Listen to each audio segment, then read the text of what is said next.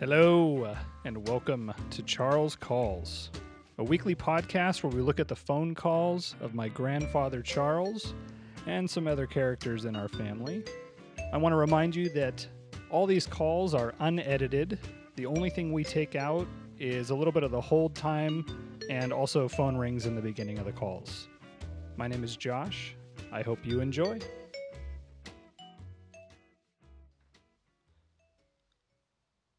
Well, hello. Welcome to Charles Calls episode 13. I am your host, Josh. I don't have Charles with me today. He was tied up for the weekend, but I wanted to get the call out, so I figured I'd put this one out anyway. In this call, Charles calls an animal hospital late in the evening in regards to his pet. So without further ado, with a very short intro this week, here is the call for Charles Calls episode 13. I hope you enjoy, and here we go. Thank you for calling VCA West Los Angeles Animal Hospital. We are located at 1900. Please hold on while I try that extension.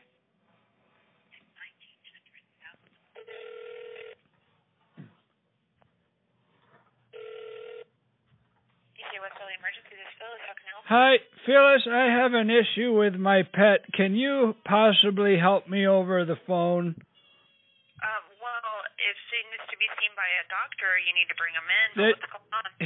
His name is Hermor, and he's a frog, but he keeps screaming, and he doesn't do this ever. I don't know what happened, but it's a loud noise, and I can't get him to stop. Okay. Well, we do have an exotic specialist here during the day, but unfortunately she's not here right now. I can give you a number of a hospital that does see Well, exotics. that's fine. I mean, at this point, sweetheart, I just want to hit him over the head, but it's all day. I can't get him to hold on. Oh, God. Let me go over here. I think he's angry. I don't know. I got another pet chameleon, and ever since they saw each other, there's just been like that glance of hatred. That's unfortunate. The chameleon, he's smart. He doesn't care. I feel like he just does what he wants. But I already moved him to another room. I changed the food. I gave him flies. Everything's fine, and they just keep screaming. Well, it's because sometimes I think the scent, their scent being there. Oh, they already know. Frogs have noses.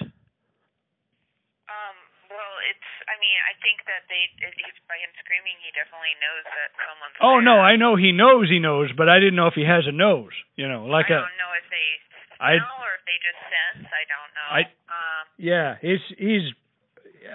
I don't know. He came from a family, and two of them died, and he's the last one, and he's 8, and I didn't know frogs live that long, but I don't want to put him outside. He's going to get eaten by dogs or like raccoons or something, but I can't take this noise anymore.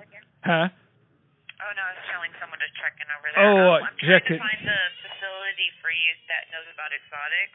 Well, 24 hours, he's maybe. not that exotic. He's kind of boring. He's just green, and he's a bullfrog, so... Well, any pet that's not a cat or dog is considered an exotic. Oh, that makes sense. So if I brought the chameleon in a bag and I put the frog in there, then they'd consider them both exotic? Yes. Okay. Well... Let me put you on hold. I'm going to find the number, okay? One moment. Yep. Hup. Hermor.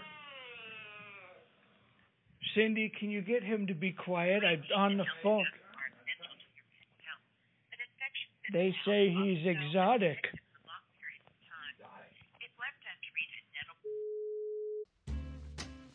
I know he knows, but does he have a nose?